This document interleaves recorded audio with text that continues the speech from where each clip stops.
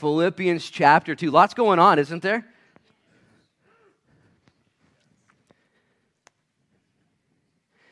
I have a lot of taglines I say after, texts and acronyms I come up with that don't make any sense. And did you guys see this acronym on the back? Oh, there isn't one on this one? FT Go Gat Goo. You guys heard that one before? FT Go Gat Goo. For the glory of God and the good of others. Amen. And one of the taglines I also use is the best is yet to come.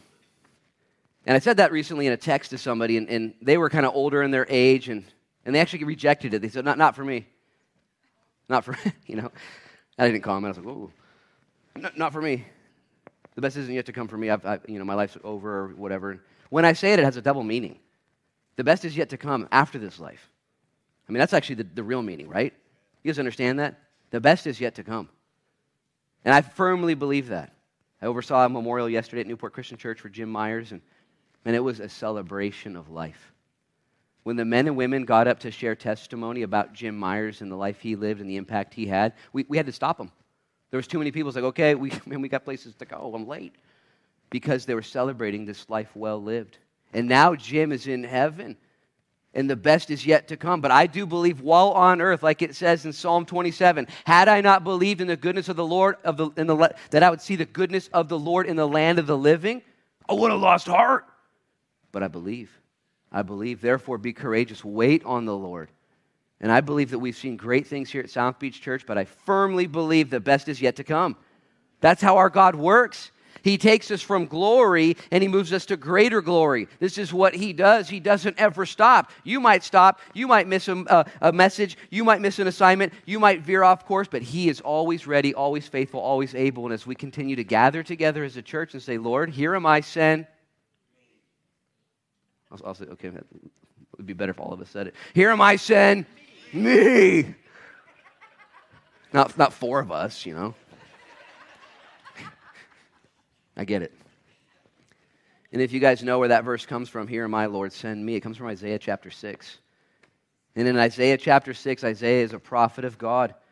And he spent chapter 1 telling everyone, woe is you. Chapter 2, he says, woe is you. He's a prophet. He's pretty fired up. Chapter 3, woe is you. And you know what he says in chapter 4? Woe is, you got to say it like I do. Woe is you. In chapter 5, he says the same thing. I'll lose my voice if I keep doing it. And in chapter 6, something wild happens. The Bible says he sees the Lord high and lifted up in the year that King Uzziah dies. He has a vision. He sees the Lord. And Isaiah says, woe is me. He's a prophet. He's already on fire. He's already moving.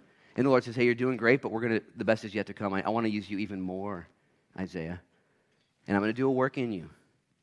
I want you to see me. And when you see me, Isaiah falls to the ground. He says, woe is me. He's humbled. And he says, Lord, I'm a man of unclean lips. And the Lord takes a coal from the fire and touches his lips and cleanses him. And then the Lord asks a proverbial question. He says, whom shall I send? Isn't that crazy? The Lord doing the work in Isaiah's life, but the Lord standing back saying, who should I send? Because God will do what God's going to do, but he won't do it without you. Without God, you can't. But without you, that's a trip. God has really put himself in that position? Yeah, he can handle it. And he's looking for a few good men and a few good women to show himself strong on their behalf. The best is yet to come. I firmly believe this. And I want to position myself and I want to position this church in a place where we say, Lord, we're available. Use us. We're available. We'll expend and extend our resources for your glory and for others' good. We'll pour into, invest in the youth and in the school and in what you're doing in our lives. Lord, we'll do this for your glory and for others' good. And I believe that the Lord's going to honor the faith that we exercise, that we express, that we walk in every single day. So exciting. Aren't you guys excited? I'm so excited I forgot to play one more video. Watch this video. Play this video from yesterday. This is from yesterday's youth event. Dave, if you have it ready. This is you guys supporting our youth yesterday.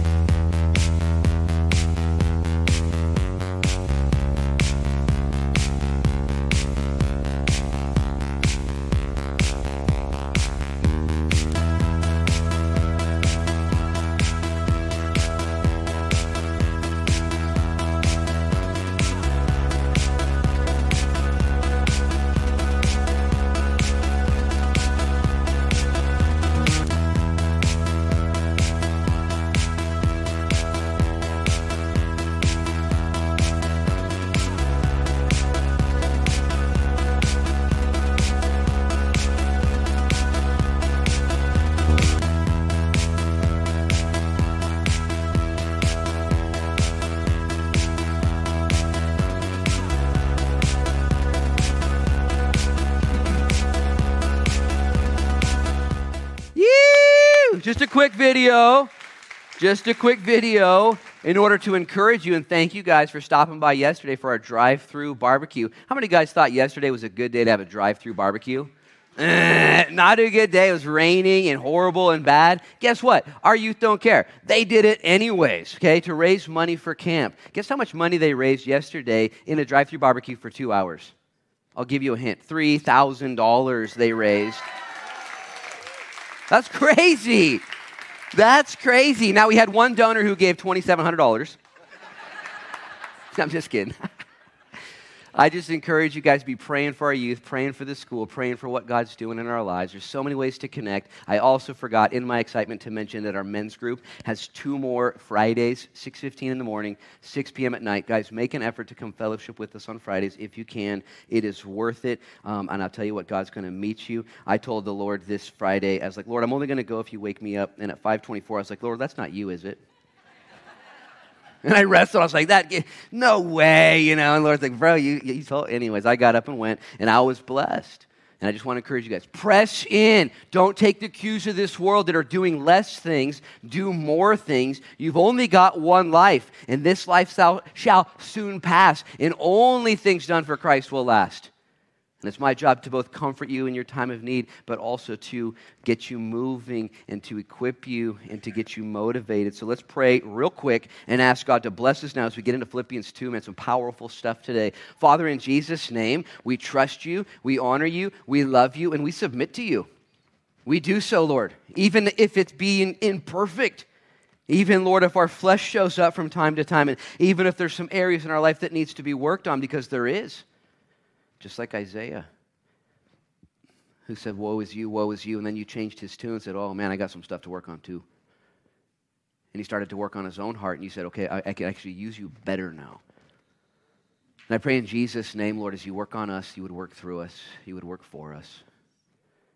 And I pray, Lord, it would be for your glory and for others' good. It truly would. Bless our community.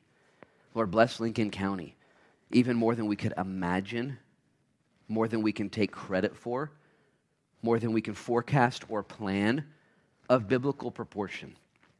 Lord, we pray in Jesus' name for such a time as this, you would raise up, Lord, the church. And would you do it even now, Lord? I surrender my life to you, and maybe you would join me and surrender your life once again. Lord, even in light of the text we're about to study, that as we look at Philippians 2, Paul's heart for the church at Philippi, that they would grow, that they would respond to Jesus one more time. So, Lord, I repent of the areas where I've played it safe, of the areas where I've compromised and, Lord, done my own thing. I repent. And maybe you would join me in that cleansing and say, Lord, have your way in me. May your word not return void, but may it accomplish everything you sent it out to do. In Jesus' name we pray, and everybody said, Amen. Philippians chapter 2. Let me read to you a few verses. We've been here in Philippians chapter 2 for about a month now, okay? Don't blame me. Maybe you should blame me. This is what it says, though, in verse 2. Paul says, fulfill my joy by being like-minded, that's the first thing, having the same love, the second thing, being of one accord, the third thing, and of one mind. 4 things in just in verse 2, he says. This is what's going to make me happy as your pastor. Verse 3 tells us how to do it. Let nothing be done through selfish ambition or conceit. Okay, just get over yourself. But, he says, in lowliness of mind, let each esteem others as better than himself. Verse 4, he says, let each of you look out not only for his own interest, but also for the interest of others. Verse 5, he says, let this mind be in you, which was also in Christ Jesus. Stop right there, eyes up here. Verses 2 through 5, he talks about what we should do. Okay, this is the should part. This is the response part. Then in the middle of verse 5, he segues back into what Christ has done. Because until you know what Jesus has done, you're not really going to know what you now should do. Because once you know who your God is and what he's accomplished, only then will you have the proper identity, the proper motivation, and the proper platform.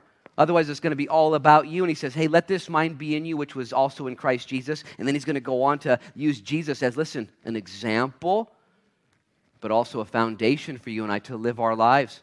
And let me make this crystal clear at the beginning of the sermon. We're still at the beginning of the sermon. I know I've talked for like an hour already. This is the beginning of the sermon. The premise of what Paul is talking about is because of our vertical reality with Christ, there's going to be a horizontal outworking. If you are saved, if there's any consolation, he told us in the verses prior, well then fulfill my joy, be like-minded, be of one accord, be loving, be humble. Don't just do your own thing. Seek other people. He has to tell us point blank these things because naturally we don't do these things. You have to be taught. You have to be educated. You have to be equipped to be selfless. Did you know you don't have to teach people to be selfish? Kids are naturally ingrained to be selfish. You don't have to teach them bad habits. You have to teach them good habits. And what Paul is saying to the church is like, guys, this is going to make me so happy. This is going to fulfill my joy. This is going to complete the mission of Christ. Jesus said it differently in John 13. He said, by love one for another, they'll know you're my disciples. It's not the shirt you're wearing. It's not the church you go to. It's not the big hat you have on. Those were all Pharisees back in the day. They proved their religiosity by the way they looked. And Jesus says, nah, it's going to be by the way you live. It's going to be by the hearts that you have. And I want you to know that he is calling believers to have a horizontal outworking of a vertical reality. You can put that in your notes if that's all you think about. How has your vertical impacted your horizontal? Because if you say you're a Christian, but we can't see your faith, we can't see your works, we can't see your love, you're just like a ganging. You're like a bad sound, Paul says in the book of Corinthians. You can have all the gifts, you can have all these things, but if you don't have love for people. Now let me just put this out there, because we grade ourselves, don't we? And we grade other people. We look at the sin in their lives. I can identify your sin, you can identify my sin. Okay, Paul is saying every single believer should be like-minded, have the same love, be of one accord, in one mind, not doing selfish things out of ambition or conceit, esteeming others better than themselves and looking out for others, not just their own self-interest, and they should have the mind of Christ in you. Is that a tall order? Is that a tall order? He says this is what it's supposed to be like. And this is a big one, if you have had an encounter with Jesus Christ, and he is your Savior, and he's your King, and you've given your life over to him, and you're living for the glory of God and the good of others, listen, this should be seen and evidenced in your life. Maybe not perfectly, but progressively. Would you at least meet me there? You're not perfect. You're not perfect in this, but you want to be like Isaiah. Lord, send me. Lord, I'm such a mess. And the Lord cleanses you and puts you right back in the fight. I'm imperfect. You're imperfect. But as we continue to submit ourselves to the Lord, he's going to help us with this. This can be a challenge, right? Because we're all selfish. How many of you guys still struggle with selfishness from time to time? Okay. Raise your hand for your spouse if you're married. And, we struggle with selfishness. And this is tough because Paul's now telling us, oh, you're a Christian? It's going to be evidenced this way. Christianity and the ministry would be so easy if it weren't for all the people. I mean, right? Like, people mess everything up. Did you know that 100% of your problems are related to people? And 99% of those people are you? I checked this out. I did the math. I was like, that can't be true. 100% of your problems are related to people, and 99% of your problems are related to that person that is you. Let me encourage you right now, though, because this isn't wrong. He set this up on purpose. And your problems right now aren't really your problems. Listen, your problems are actually your solutions. The friction in your life right now, the issue you're dealing with, the person you're married to, the kids you're raising, the neighbors you're next to, the community we dwell in, everything, all the people, 100% of your problems aren't really your problem. It's actually your solution. God has put you in relationships and around other imperfect people in order to create in you that which you lack, in order to make you into the image of Jesus Christ. You will not grow from glory to glory. You will not change without some sort of pressure, some sort of agitation, some sort of challenge around you, and it is going to come from the people. Now, don't raise your hand right now, but do you have agitation and people and problems all around you? Yeah, man, you should see my neighborhood, Pastor Luke, I live in Walport, whatever. Can't pick on Toledo every week, I'll get in trouble. We got people everywhere, don't we? And you're part of the problem. I'll tell you what, this is a big idea. Your problem's not your problem, it's your solution. You're not going to grow better without that person you live with. You're just not. You're not going to grow better without the community you're part of. You're not. I'll quote a verse to prove this. It's out of 1 Peter. Peter knew all about growing. Peter says in 1 Peter 2:5, he says, you also, that's us, as living stones, are being built up a spiritual house, a holy priesthood to offer up spiritual sacrifices acceptable to God through Jesus Christ. Stop right there, eyes up here. Peter says that you and I are spiritual stones being fit together, built up to worship the Lord. Now, in the Old Testament, when they would build the temple, they would use the stones he's referring to, real stones. And in order to get them to fit, they would use chisels and hammers and saws and workmen and laborers and years of dust and dirt and sweat and effort in order to get those blocks to fit. And if you know what they commanded Solomon was commanded to put all of the stones in order outside of the camp in the quarry, so that way when they were brought to the temple and put into place, there was no sound of a chisel or a hammer. When the stones got there, they were silent, and guess what? They fit perfectly. Why? Because all the work had been done in the quarry. Sawing and hammering and chiseling, shaping and fitting. In order that when that stone came, can you imagine what would be required to get these stones? These are Herodian stones. Herod would order these. Solomon stones. These are 40 feet wide, 20 feet deep, 20 feet tall, weighing 20, 30, 40, 50 tons per stone. And they would bring them and fit. You ever get the wrong part in an IKEA box? This is the wrong part, you know. Can you imagine getting the wrong stone? Here's my point. Right now, you're in the quarry. You're being chiseled. You're being shaped. You're being hammered. That person you married, man, you thought they were such a solid rock, but they're just a blockhead. And they're messing with you. And it's God's grace in your life. It's God's gift to you. Your problem's not your problem, it's actually your solution. If you want to be a better man or a better woman. See, all of these directives that Paul gives to us, he says, hey, this is in an imperfect world with sinful people. I want you to esteem others better than yourself, be like-minded, be of one accord, be in love. Like, whoa, how's all this going to happen? Okay, through a lot of work. Trust, submission to God, surrender to his character, doing what he did and what he's now asking us to do. We're being built up, and if you're being built up like Peter says, that also means there's probably some tearing down, some things that he's tearing out of you in order that he would have his way in you. Let me go ahead and help you with your part. What's your part in all this? Surrender to the process. Agree with his word. Have you done that yet? Have you read his word and be like, what? Next chapter, you know, like I don't understand, or maybe I didn't even like it. Have you done that before? Don't lie to me. Anyways, we've all done that. Here's what we need to do. Here's your job. Read it, believe it, settle it. God said it, I believe it, that settles it. Okay, this is what he wants me to do.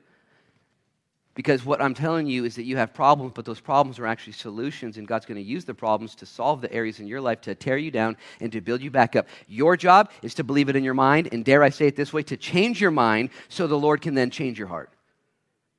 Because we all have heart problems right now. We see things wrongly. We see things in a negative fashion. But the Bible tells us that we can't change our hearts.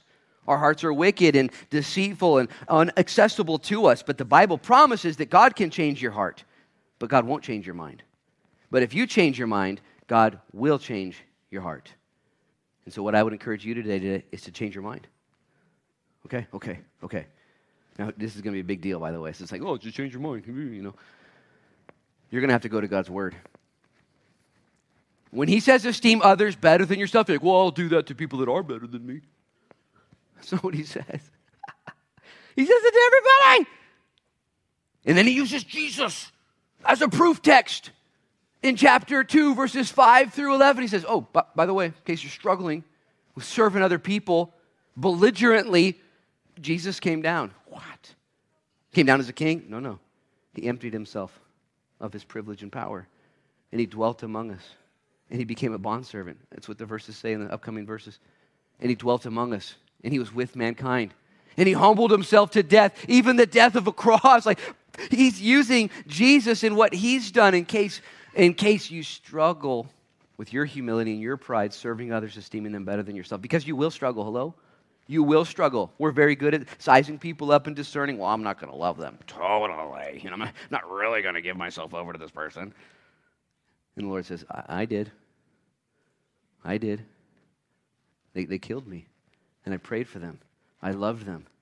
Greater love has no man than this, than to lay down his life for his friends. This is so fun, so exciting. There's so many things I want to work out in my Christianity and figure out. So many things I'm lacking in my mind and wisdom and abilities. Like, I got to figure those out. And the Lord boils it down. He's like, hey, Luke, why don't you just be nicer to people? I'm like, well, that's dumb. And he says, no, it starts with that. And everything else comes out of that. Everybody. Everybody, everybody, everybody. All the people, everybody, everybody. All the people, everybody, everybody. Because when Jesus came down, he did this. Do you think Jesus was ever like shoulder to shoulder with anybody in the way he loved people? He was head and shoulders above everybody. And he esteemed everyone higher than himself, washed feet, served needs. I'm not messing with you. This is not only going to glorify your God by way of obedience, but this is going to unlock the power of God in your life as you truly believe to esteem others better than yourself, to walk in love, to be of the same mind, to be in one accord, to truly be a peacemaker and walk in unity, like our Savior did, who knowing all things should have killed everyone right away. But instead, he labored long. He labored long. Let me just make sure you guys understand this because it's not that hard. We complicate it. The Bible says, though, that our minds are where the battle is, that we can have our minds surrender to the Lord. Romans 12, verses 1 and 2 puts it this way. Paul says, I beseech you, therefore, brethren, by the mercies of God, that you present your bodies a living sacrifice, holy and acceptable to God, which is your reasonable service. Verse 2, and do not be conformed to this world. Here it is, but be transformed by the renewing of your that you may prove what is that good and acceptable and perfect will of God. Crazy thing happens in your mind, doesn't it? Your mind determines everything you do. Not everything that happens to you. You can't have control outside of yourself. But you have full control over yourself, do you not? The power is in your mind. In these first 5 verses I've read to you so far, Paul uses the word mind or like-minded 4 times, 4 out of 5 verses. Because if you change your mind, God can change your heart. You can't change your heart, but God won't change your mind. And if you change your mind, God will change your heart. Have you ever seen somebody that has everything going for them? Wealth and health and power and prosperity, and yet they're empty and their life's falling apart. You ever seen this before? Okay? It's because they have a mind issue. They have everything they need, but their mind is not settled. Let me ask you a different question. Have you ever seen somebody who's suffering, doesn't have anything, and is up against the wall, facing even possible death, and yet is held at perfect peace? Because they too have a mind issue, and they've surrendered their mind to Christ. It has nothing to do with your outside circumstances. We think it has everything to do. Well, as soon as this clears up, as soon as that goes away, I'll be a happy clam. I'll figure it out. I'll be ready to rock and roll. No. It's a mindset. Your mind is very powerful. And if you choose to have the mind of Christ, if you choose to go into life seeing it God's way, Isaiah, Lord, show me something. Whoa, what was me? And the Lord changes you because you changed your mind, and He has now access to your heart, and He'll walk with you and give you the joy that you think is outside of you, but it's really God inside of you. And again, I just want to encourage you guys. The battle is, the tools are there, right for you and I. What's going on in your mind right now? Who's bothering you? Don't say it out loud. Did you know that if you bring that person to the altar of Christ and say, Lord, would you just help my mind to be right towards this individual? Maybe it's anger or jealousy. Maybe it's a negative thing. Maybe it's something that's bothering you in some other way and you just can't figure it out. Your heart is wrecked. Change your mind and God will change your heart. And once your heart has been changed, you will be a different person. Paul's addressing a church that didn't have very many problems, but they had a few problems and they were horizontal. We're going to see in chapter 4 that there's 2 ladies that are having a fight. Things aren't going well for them. And he kind of calls them out, puts them on blast for the rest of eternity. Their names are recorded in scriptures. Woo! And anyways, he says, hey, make sure that you guys are practicing these things. And I would just encourage you, take your mind, give it to the Lord. Start to walk in forgiveness right now in your mind. Just choose to in your mind. Lord, okay, Lord, I believe it because you said it. That settles it. You can confess this next, but Lord, my heart's not there yet. I'm going to take care of my part. Would you take care of your part? I heard one person put it this way. You do the motion, and God will then give to you the emotion. You ever wait for the emotion to show up to do the right thing? As soon as I feel loving, I'm going to love that person. But until I feel loving, I'm just going to throw coffee at them. Or whatever goes through your mind. No. You do the motion, God will give to you the emotion. Where are you going to get that direction? From God's word. Start to walk in love. Start to walk in purity. And if you surrender your mind and align it with God and His word, then He will begin to change your heart and align it with His character. This is paramount. This isn't just good theology. This is good orthopraxy. This is good doctrine that puts to life the lives that we're living. He gives us a couple things to think about. And I've already talked about this, but in order to get a running start, I want you just to see this. Verse 3, he says, "Let nothing be done through selfish ambition or conceit, but in lowliness of mind, let each esteem others better than himself." I like how he says nothing. Isn't nothing just a little radical? Let nothing, that's kind of everything. And I struggle with this. I'm imperfect at this in my life. I'm better than I used to be. Sometimes I have to ask myself, what are my emotions or ambitions about? What are my motivations about? He says, let nothing be done with selfish ambition or vain motives. And all I would say is bring those things to the Lord and say, Lord, would you purify my motives? One time I was getting ready to teach this college Bible study. I've been studying all day. It was called Jesus Seekers. And I remember the Monday night crowd, and I could hear them upstairs at the upper room. I was downstairs praying, and I was walking up the stairs, and I had to walk one more bend to get up to the top, and the Lord busted me. He said, "Luke, what are your motives?" And I said, "Well, I want to teach a really cool Bible study because I don't want to look like an idiot." He said, "Okay, can you purify your motives?" And in that moment, I purified my motives, and I said, "Lord, would you help me to preach a powerful Bible study, not for my glory, but, Lord, for their edification and for your glory? Would you anoint me, Lord, so that way they love you more than they loved you before they got here today?" And it was literally on step number 2. I just changed my motives and my ambition. There's nothing wrong with having ambition. As a matter of fact, I think some of us need a little more ambition. We should be more ambitious. We should get after it and set calendars and set dates and set goals and do things. And then say, "Lord, would you make sure this isn't for my own selfish ambition or my own vain glory?" And here's the deal. I'm very concerned about my life. I want to live right. Do you guys want to live right in your life? Are you all concerned? You're here at the 9 a.m. service. You're probably concerned about something. Galatians chapter 6, verse 2. Maybe it'll be up on the screen. It tells us to serve others. It says, "Bear one another's burdens." Right? It's not about you. Look what it says, though. "And so fulfill the law of Christ." What? If you're concerned about fulfilling the law of Christ, Paul says what to do right there. Get over yourself and live for others. Because see, some of us aren't ambitious enough right now. We're just trying to make sure I'm doing it right. I'm over here and I got all this stuff figured out and I'm all just ready for this and I'm over here and the Lord's like, "What are you doing?" You need to bear the burdens of others. Verse 3 again, he says, "Let nothing be done through selfish ambition." How do we do that? We care about others more than ourselves.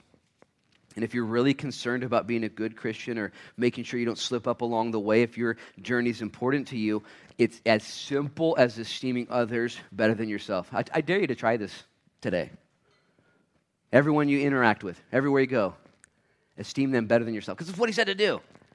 Now, in your pharisaical ways and in your cognitive thinking and in your prowess and your pride and all these things, you're like, "Well, I'm going to esteem them better than myself," but we all deep down know I'm better.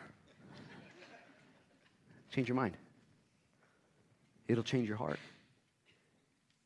You want your Christianity to be real? You want to fulfill the law of Christ? I for sure do. I really do. When Luke Frechette gets to that judgment seat, I want to be able to say, "Lord, did I do a good job?" And he's going to say, "Did you love other people? Did you bear their burdens? Did you esteem them better than yourself?" These are big questions.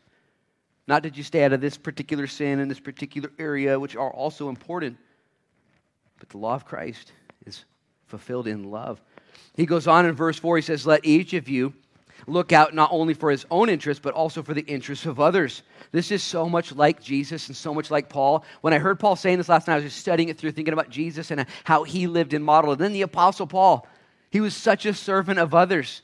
Once Jesus radically changed his life, he only ever lived for the glory of God and the good of others. Paul was crazy, so dedicated. He would even burn people out in his ministry. They couldn't keep up with him. So dedicated to the mission. Because we're naturally so selfish, but God is committed to changing our hearts as we change our minds and have them renewed through his word. And here's the good news.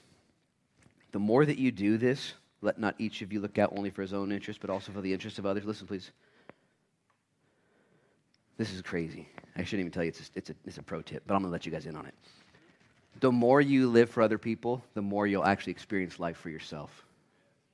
They say you make a living by what you get, but you make a life by what you give. This is evidence in John chapter 4, one of the craziest chapters. John chapter 4, Jesus has taken his boys back to Galilee from Jerusalem. And as they're going to Galilee, the Bible says in verse 4 of John 4, and he needed to go to Samaria, which is off the beaten path. It's a place they shouldn't go. But John remembers, he's like, yeah, for some reason, Jesus needed to go to Samaria. And so they go off the beaten path to Samaria, okay? And as they get, you guys know, Samaritans and Jews didn't interact. They didn't mingle. They weren't friends. And Jesus is like, I'm going to go hang out with those people. And as they get to Samaria, you guys know what happens. The disciples are hungry, so Jesus sends them into the town to get some Burger King and some fries, and so to get some food. And so Jesus is hanging out by the well by himself, and a woman shows up. It's a woman at the well. It's a woman who comes in the heat of the day because she wasn't with the other gals. She was ostracized by them, and she'd ruined her life multiple times over, and Jesus knew she'd be there. And so Jesus interacts with her, and he loves on her, and he cares for her, and he leads her through this beautiful conversation, ultimately bringing her to salvation and to understanding. And then when the boys get back, here's my point of the whole story, they come back with their burgers and their fries, and they try and give them to Jesus. And hey, here's the food that you sent us to get. And Jesus is smiling. He's like, believe it or not, I'm not even hungry. And these guys are so dense, they're like, well, who gave you some food, Jesus? You know, like, what happened? He's like, no, I didn't eat anything. I served this woman. My meat is to do the Father's will. He was so full because he esteemed somebody better than himself. Because he didn't pursue his own interests in that moment. He denied himself. And he became the most full person in the whole story. He didn't even need anything. We're so need-based. We understand our lack. And there's a pro tip here. Jesus says, as you esteem others better than yourself, as you seek not your own interest but the interest of others, you're actually going to find this current. You're going to find this power. You're going to find this experience. It's what you're actually looking for in your self-serving, in your self-preoccupation, in your self-medication, in your self-help, in your selfish ways, in all of these things that are going to possibly lead you to fulfillment. They're not going to do it. But when you give your life away, you find it. If you try and keep it, you'll lose it. And this is Paul's heart. This is Paul's experience. And may the Lord guide us and direct us this week, serving others. You will find yourself fulfilling the will of God, the law of Christ, and being filled with the food from above. Now he gets into new territory, though. Because if you're struggling with this like I am, you're just a mere mortal, you're like, this sounds crazy. How am I going to do this? He gives us a proof text and an example, a motivation, and a foundation. Verse 5, he says, let this mind, there's that word again, you just got to make a decision today, be in you, which also was in Christ Jesus, who being in the form of God did not consider it robbery to be equal with God, but he made himself of no reputation, taking on the form of a bondservant and coming in the likeness of men. Stop right there, eyes up here. Paul now uses Jesus, pointing to what he did in order that we can do what we do. And until you know who God is and what God has done, you'll never know what to do because you don't know who you are. This is why theology, Bible study, spending time, fellowship with other believers is paramount and vital to your growth, because until you know who God is, you're not going to know what he wants from you. And until you know what God has done, you're not going to be willing or even able to do what God's asking you to do. So he uses Jesus and says, hey, you know what Jesus did? All this. If you're taking this seriously at all, if you want to be a better spouse, a better parent, a better saint, if you know one day you're going to heaven, like, oh, what do I do? What do I do? What do I do? Look at Jesus. WWJD, what would Jesus do? Now look at in verse 5 again. He says, let this mind be in you, which was also in Christ Jesus. Which, stop right there, eyes up here. Did you know it's important for you to know who God is in Jesus Christ so you know who you are and what to do? But did you know that verse 6 tells us that Jesus actually knew who he was? And that's what allowed him to do. Look at verse 6. Who being in the form of God did not consider it robbery to be equal with God. In other words, Jesus was God. Jesus is God. Jesus has always been God. And because of that, he was able to condescend and to bless people because it didn't cause him to then grasp or have to rob back that position of godliness. Did you know that when you esteem others better than yourself, you're taking the image of Christ in that moment? You're following in the example of your Savior. And you don't have to worry about losing your place at the table. Jesus was able to come in the likeness of men, humbling himself as a bondservant because he knew he was God. He knew he was going to stay God. He knew he would always be God. You know this about yourself? We live in so much fear these days. Fear of failure, fear of rejection, fear of man. reject all of that and live with the confidence, the faith that God has called you his daughter, he's called you his son, he's given to you his spirit, he's given to you his word, and he's asked you to trust him, even as his son did. And if you do this, the fruit is going to be evident all around you. Verse 6 again, it says, and being in the form of God, he did not consider it robbery to be equal with God. Verse 7, but made himself of no reputation. Does anybody else's Bible have a different translation than that? Somebody have one? Read aloud. He gave up his divine privileges. The word here is kenosis, kenoo in the Greek. It's where we get the word kenosis, where Jesus emptied himself of his divine privileges. He was God, but in order to dwell with humanity and to serve them rightfully, he emptied himself of, listen, two P words, his power and his privileges. He was still God. When he was on earth, born as a baby, God. When he died on the cross as a man, God. But instead of coming in the strength of God, he came in the form of God, and he emptied himself of those power and privileges in order that he might be a better servant. Kind of reminds me of that show Undercover Boss. You ever seen that before? You ever seen that before? I've actually never seen an episode. I don't have cable, but I like to see. That sounds fascinating. We have these CEO, high-rises, corporate offices, 28th floor, the big guy up there, and instead of going to the 28th floor that day, he throws on a janitor suit or something like that, and he goes down in the mailroom, and he just hangs out with people. I'm not sure what the whole premise is. It's just a big hoax to me. But he goes down there, and he learns some things, and maybe he identifies employees that are just giving their lives to the organization, but they're not being cared for, and maybe he finds some squirrels in the midst or whatever. I'm not sure what he's doing. But it's like Jesus when he came to earth. He's the ultimate undercover boss. When that undercover boss in that show puts on that janitor suit, he's still the boss. But he's being relatable, and he's coming in the likeness of the men and women that work there. Do you know that about our Savior? This is nuts, by the way, like super, super nuts. Look what it says in verse 7. But he made himself of no reputation. How important is your reputation? I can't speak for everyone here, but for a lot of people in this generation, I can speak for myself, reputation is very important to us. It's just important. If your reputation gets smeared or maligned, you start to panic, start to sweat. I got to fix my reputation. Or if you have a good reputation, it's kind of a prideful thing, and I understand all that. Paul says here, Jesus made himself of no reputation. What? Wow, that's a challenge for me. Why would he do that? So he could esteem others better than himself. So he could fulfill the law of Christ. How powerful. What a our God. If anybody should have showed up as God, flexing as God, it's God, right? Instead, he's like, no, I'm going to come in undercover. I'm going to come in no reputation. Not only that, the first thing in verse 7, but there's a second thing. He said, taking on the form of a bondservant. What's that? So not only did he come without a reputation, he decided to go even lower and become a bondservant. A bondservant is a servant that is doing so by way of choice. I'm choosing to be a slave. I'm going to serve you in this way. Some people would be forced to be slaves in those days. A bondservant would say, I volunteer in order that I might serve the people around me. Not only that, it says that he came in the likeness of men. Let me unpack this real quick. To understand that God in heaven, Jesus Christ, who's the Alpha and the Omega, the first and the last, the beginning and the end, the author and finisher, he's everything. He has no beginning because he's always existed. And then creation and all that God has brought to us in his creativity. And then in God's plan, he says at one point Jesus is going to come down, listen, in the likeness of man.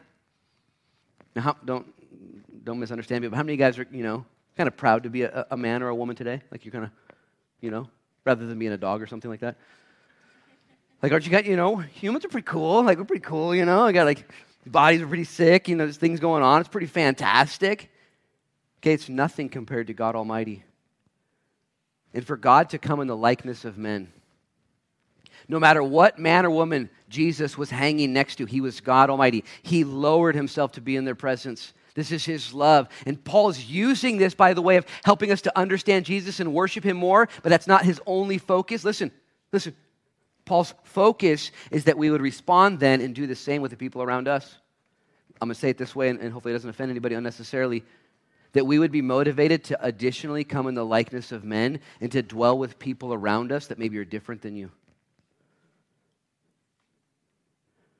I don't care how rich or how powerful or how mighty any man or woman was next to Jesus. They were less than him. In an infinite way, a way that we can never understand. And Jesus is like, I love you. Can I have dinner with you? Can Can I hang out? Do you mind if I wash your feet? Is that okay? And he loved people. And here's the challenge for people like me and people like you. Let's be Christians. And let's come in the likeness of men. Let's be with people who maybe are different than you. I don't want to use the term less than you because it sounds condescending.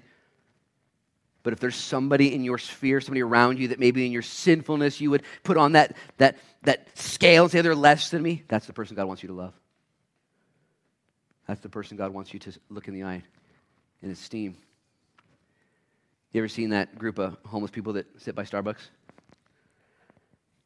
It's so fun when I drive by there because I roll my window down. They all know me. And it fires me up because they know me. And I wave, hey, Pastor Luke! And I'm just waving and they're waving back. And those are my friends, And sometimes I, roll the window up and take a different route. There's too many of them. And God's made us his children. And Jesus demonstrated that love. He came in the likeness of man. I just encourage you, I encourage myself to be like Jesus in this way. Guys, it doesn't stop there. Verse 8, I've got it circled. And being found in appearance as a man, he humbled himself and became obedient to the point of death, even the death of the cross.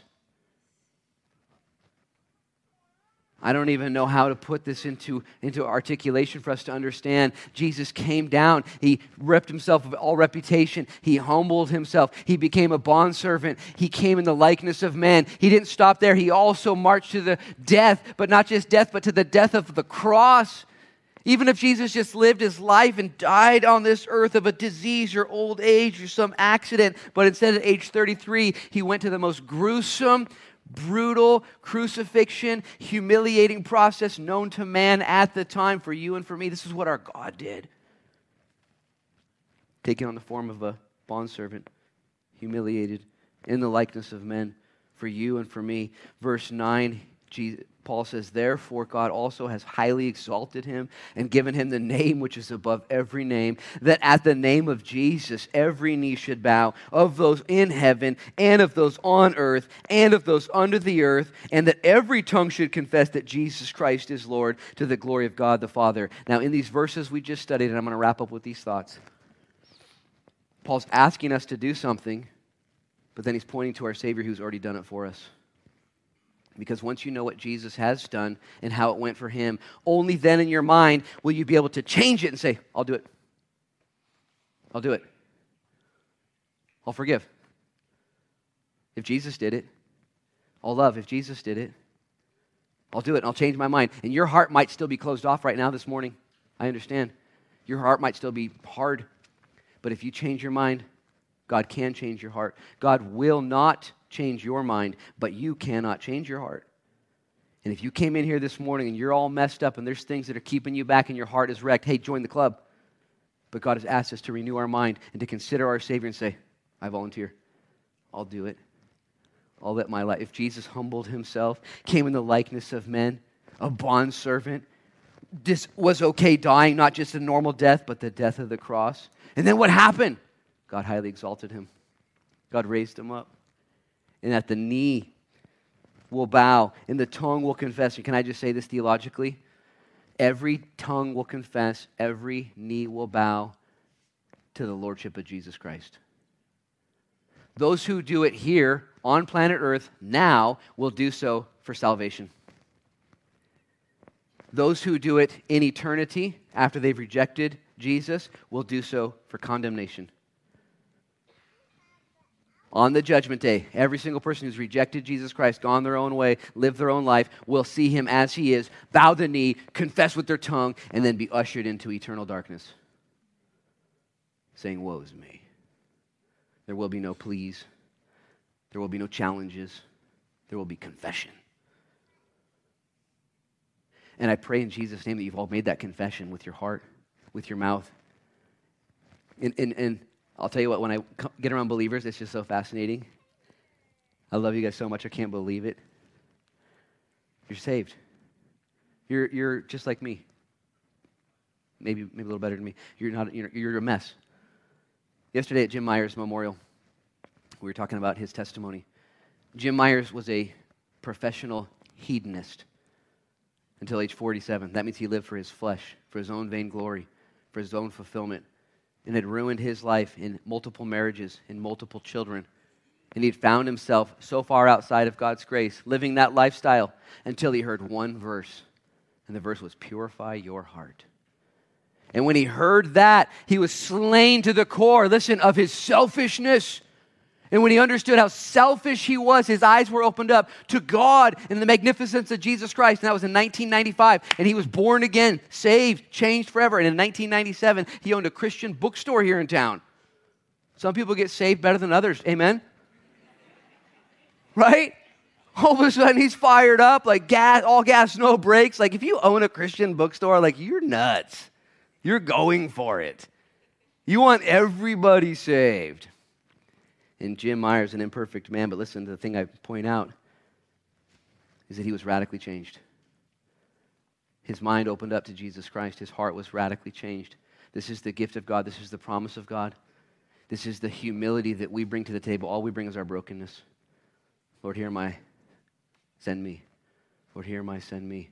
Our motivation, our example is Jesus Christ. But nonetheless, Paul tells us, we're going to start in verse 12 next week. Look at verse 12 with me, though. I want you guys to own this with me this week.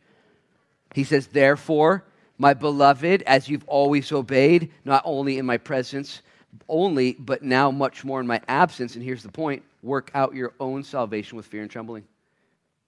It goes right in tandem with what he's been asking us to do. Okay, guys, here's what I want you to do. Work it out. Take this Christianity thing seriously. What does that mean? It means be more loving.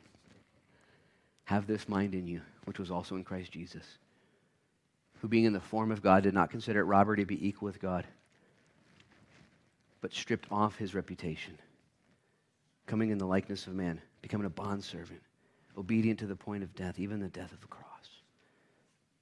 Would that mind be ours? Would you bow your heads and close your eyes with me? Lord, in Jesus' name, we need you to help us to do these things because in and of ourselves, Lord, we are weak. In and of ourselves, we are wounded. In and of ourselves, Lord, we are rebellious. But through Christ, we can do all things. Maybe you're here this morning and you need a drastic life change. You need the Lord to extract you from your own mind, from your own self, from your own ways. And you want your life to be radically changed like Jesus, like Paul, like Jim Myers. You want to live a life that counts. Did you know that the Lord is for you, not against you? He's done everything for you. All he asks you to do is to believe in your mind and to surrender and say, Lord, have your way.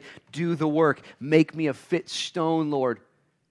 And if you're here this morning and you would surrender that way, I don't know what place you're in your journey, where you're at, Lord, in your walk with Jesus. Maybe you're just beginning. Maybe you're on the path. Maybe you've fallen into a ditch. If you're here this morning and you would say, I want to let the Lord have his way in my life, would you raise up your hand right now in Jesus' name? I'm not looking. It's between you and him. And I'm going to imagine that there are hands going up, that you are raising your hand. I want the Lord to have his way in my mind. I'm changing my mind about him. Lord, would you now have access to my heart?